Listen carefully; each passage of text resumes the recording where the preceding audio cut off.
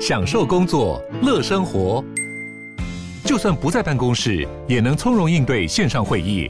HP Dragonfly 透过专业的 HP Presence 设计，内建降噪及会议快速键，搭配清晰的 Bang & Olufsen 音效，增强音讯及视讯功能。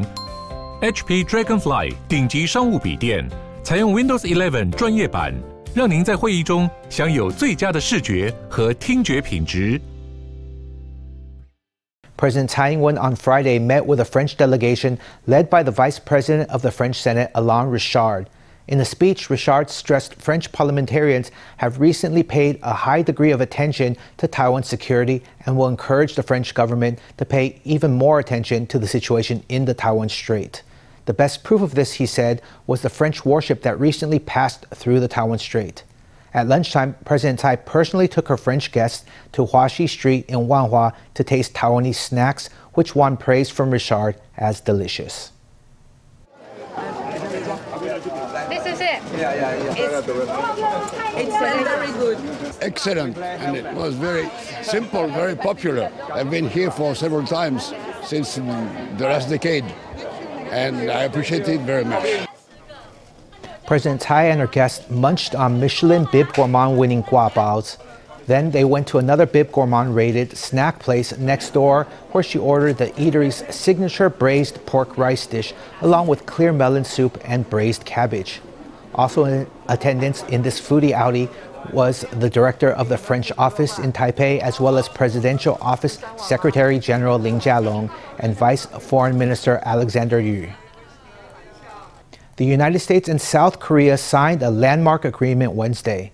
The agreement gives Seoul a greater decision-making role in the U.S. contingency planning against a possible North Korean nuclear attack.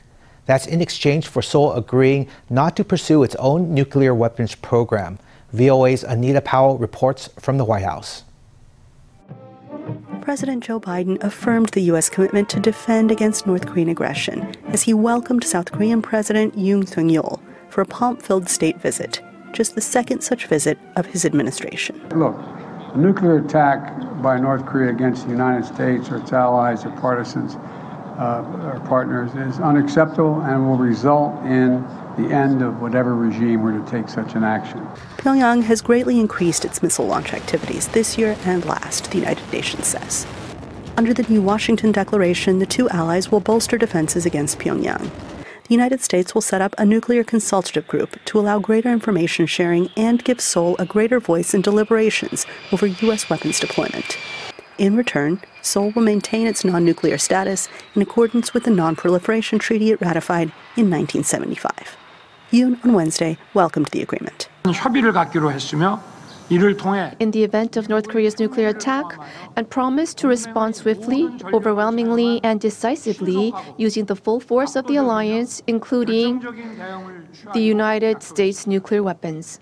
Biden said the two presidents also discussed security beyond the Korean peninsula. We discussed our work together on promoting peace and stability in the Taiwan Straits, ensuring freedom of navigation in the South China Sea and beyond. Excuse me. I also affirmed our shared commitment, we together shared our firm shared commitment to stand with the people of Ukraine against Russia's brutal assault on their freedom, their territorial integrity, and democracy. The U.S. and South Korea have been allies since the end of the Korean War 70 years ago. But analysts say there are questions in South Korea about the strength and credibility of the agreement. It takes off the table the possibility of any kind of South Korean development of an indigenous nuclear capability. And it really bolsters the idea that the U.S. and South Korea are going to address North Korea together. But Snyder added, the potential for cooperation continues to grow, including in space. On Tuesday, Yoon and Vice President Kamala Harris explored the two nations' growing ties in space exploration and security with a tour of a NASA facility near Washington. That's a sign, he said, that this partnership may go to a new frontier. Anita Powell, VOA News, the White House. The saga continues over the changing of Ma Ying-jeou's title at the 8th Delphi Economic Forum in Greece. During a Q&A session on Thursday, Ma was not directly referred to as the former president of Taiwan. Instead, the presenter introduced him as the winner of the 2008 and 2012 presidential elections of the ROC. But that wording is no less strange than some of the other titles he's been given on the forum's official website. The former president's title has gone through multiple changes. They include former president of Taipei, former president of Taiwan, and former leader of Taipei. After an apology by the president of Greece, his title was changed once again to former president of the Kuomintang Party, Chinese Taipei. The Ministry of Foreign Affairs on Friday said it was sending its strongest condemnation to the forum. It said that malicious forces were behind the continued attempts to downplay Ma's status, adding that it would offer no further comments on the matter. TPP Chair Ko Wen-je on Friday returned to Taiwan after a 20-day visit to the U.S., where he told reporters he planned to register as a presidential candidate. He did not appear to be interested in responding to a call from KMT leader Eric Chu to join forces with the KMT. He's expected to formally announce his presidential bid at a press conference before May 20th. Upon hearing people address him as president, TPP Chair Ko Wen-je was all smiles. He arrived in the international airport in Taoyuan after a nearly 3-week tour of the US. He received a warm welcome, and among them was a surprise guest, his wife Peggy Chen. I missed you a lot. It was okay for the first week, but after 2 weeks, I felt it was a bit weird being all by myself. By the 3rd week, I miss you so much. During Kerr's trip to the US, he was seen going in and out of the ART headquarters 3 times, and he also met former US Secretary of State Mike Pompeo.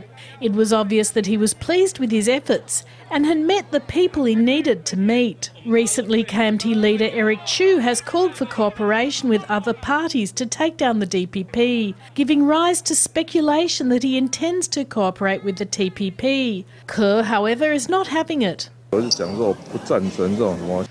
said before that I don't agree with this kind of thing. Why remove the DPP or form a non-DPP alliance? Taiwan belongs to everyone.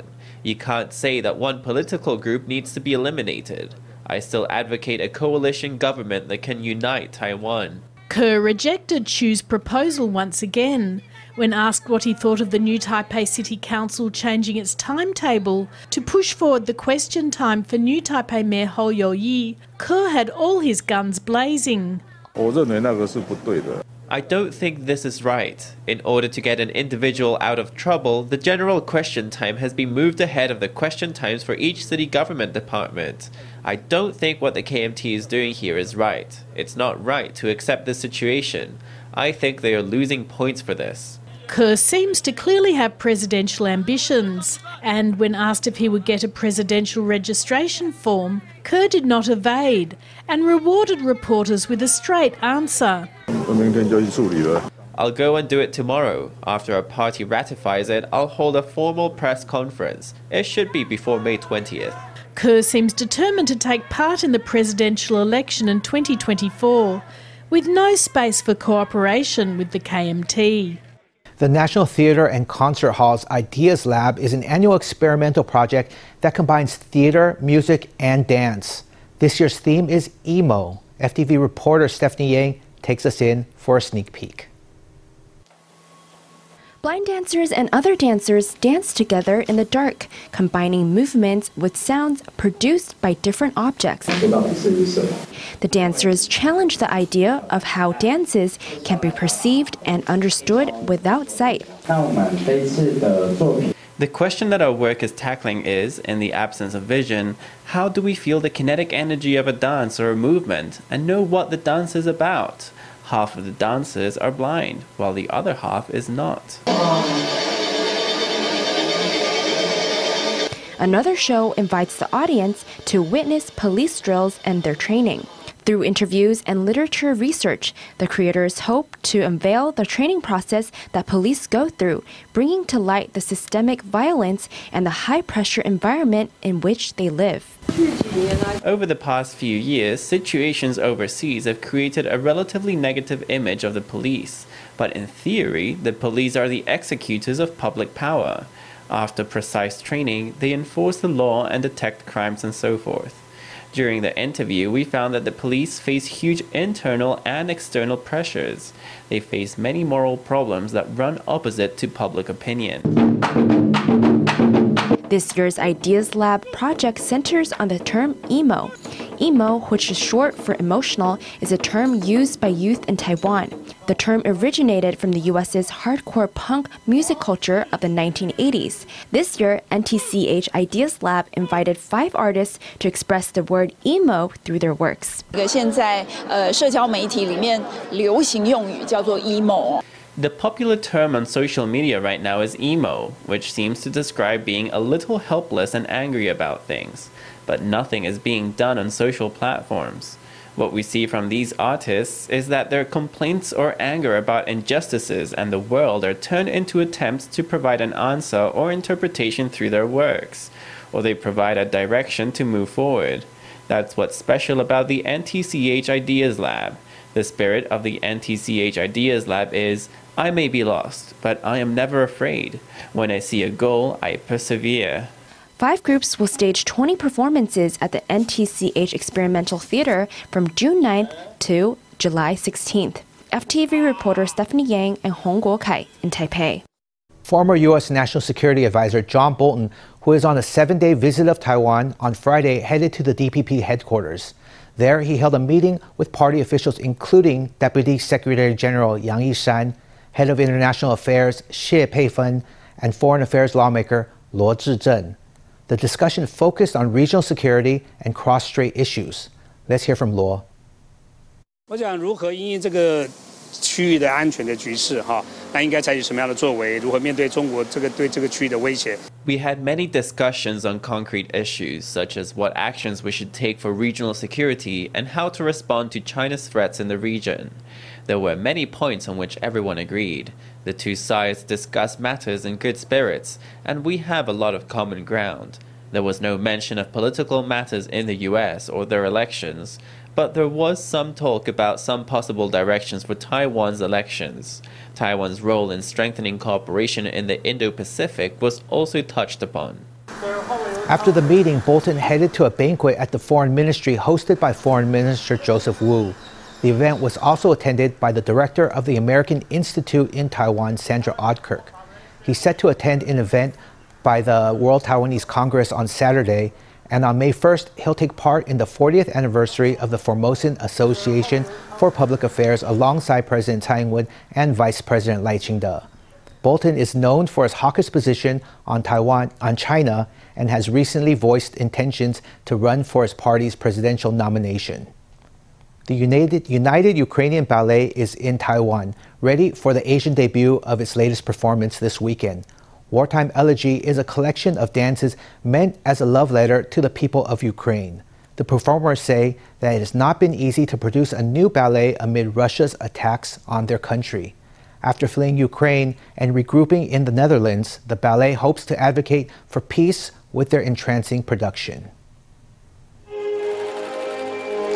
A ballerina in a white tutu glides over the stage, performing the romantic pas de deux from Giselle and mesmerizing the audience. This weekend will mark the first time that the United Ukrainian Ballet performs in Taiwan, and rehearsals are on.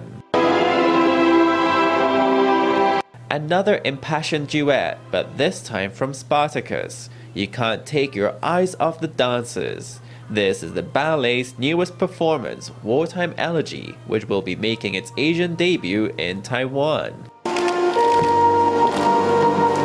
Its choreographer is Alexei Ratmansky, and it's his first work since the start of Russia's invasion of Ukraine. It intends to convey the optimism of the Ukrainian people. The performers shared the pain for their country with reporters. Ukraine, as you know, it's quite complicated to do our work, our job. People should go to the shelters when it's alarm.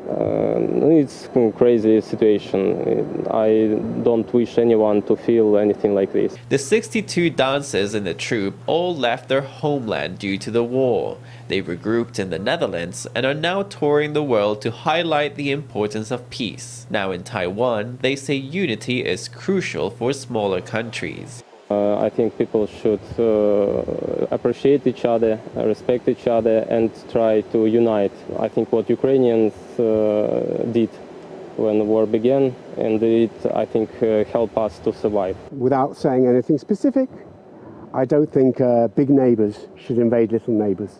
As Russia's invasion is still ongoing, the members of the ballet posed on stage with a Ukrainian flag. They use their performances around the world to advocate for freedom and peace. The International Food and Catering Expo is back on in Taipei after a hiatus due to the COVID pandemic. On its opening day on Friday, the expo venue was packed with people itching to try delicacies of all kinds. This year, 9 Japanese food companies are showing off their products in Taiwan. They include noodles eaten by Japanese royalty and a spicy sauce that's been in production for 7 decades. Let's take a look. Sizzling turnip cakes and steaming meatballs. Freshly shaved bonito flakes and noodles with dipping sauce. Food bargains abound at this post-pandemic food fair, and so do free samples.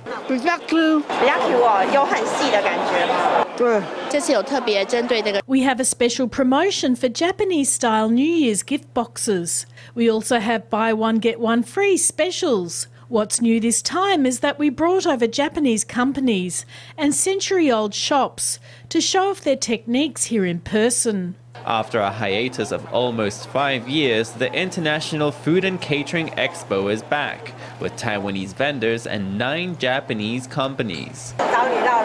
There's a TV-famous soy sauce brand, a 70-year-old recipe of spicy oil, creamy soft serve from Hokkaido, and thin, hair-like noodles served at Japan's Royal Palace. Japanese representatives introduced each of the delicacies one by one. We knead the dough by hand to keep it soft. Then we pull it in the machine until it's all uniform strands.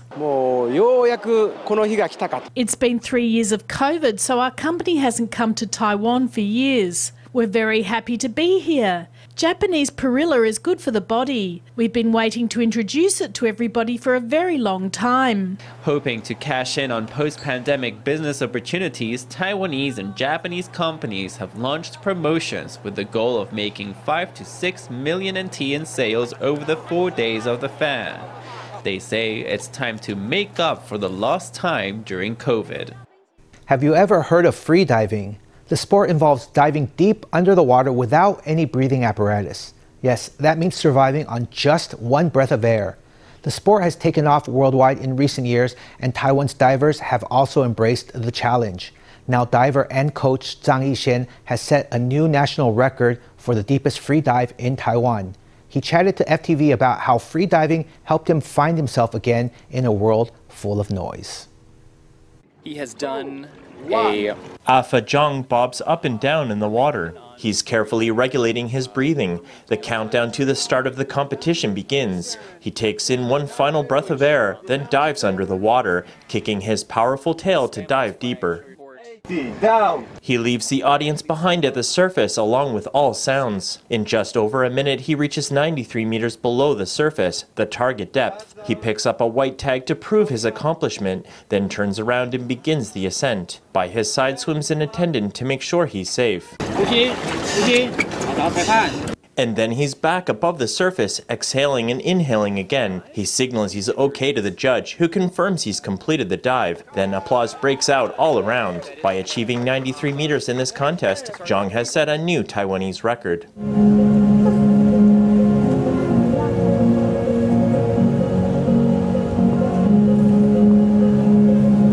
The professional freediver is also a mermaid performer. His agility and grace mesmerize audiences.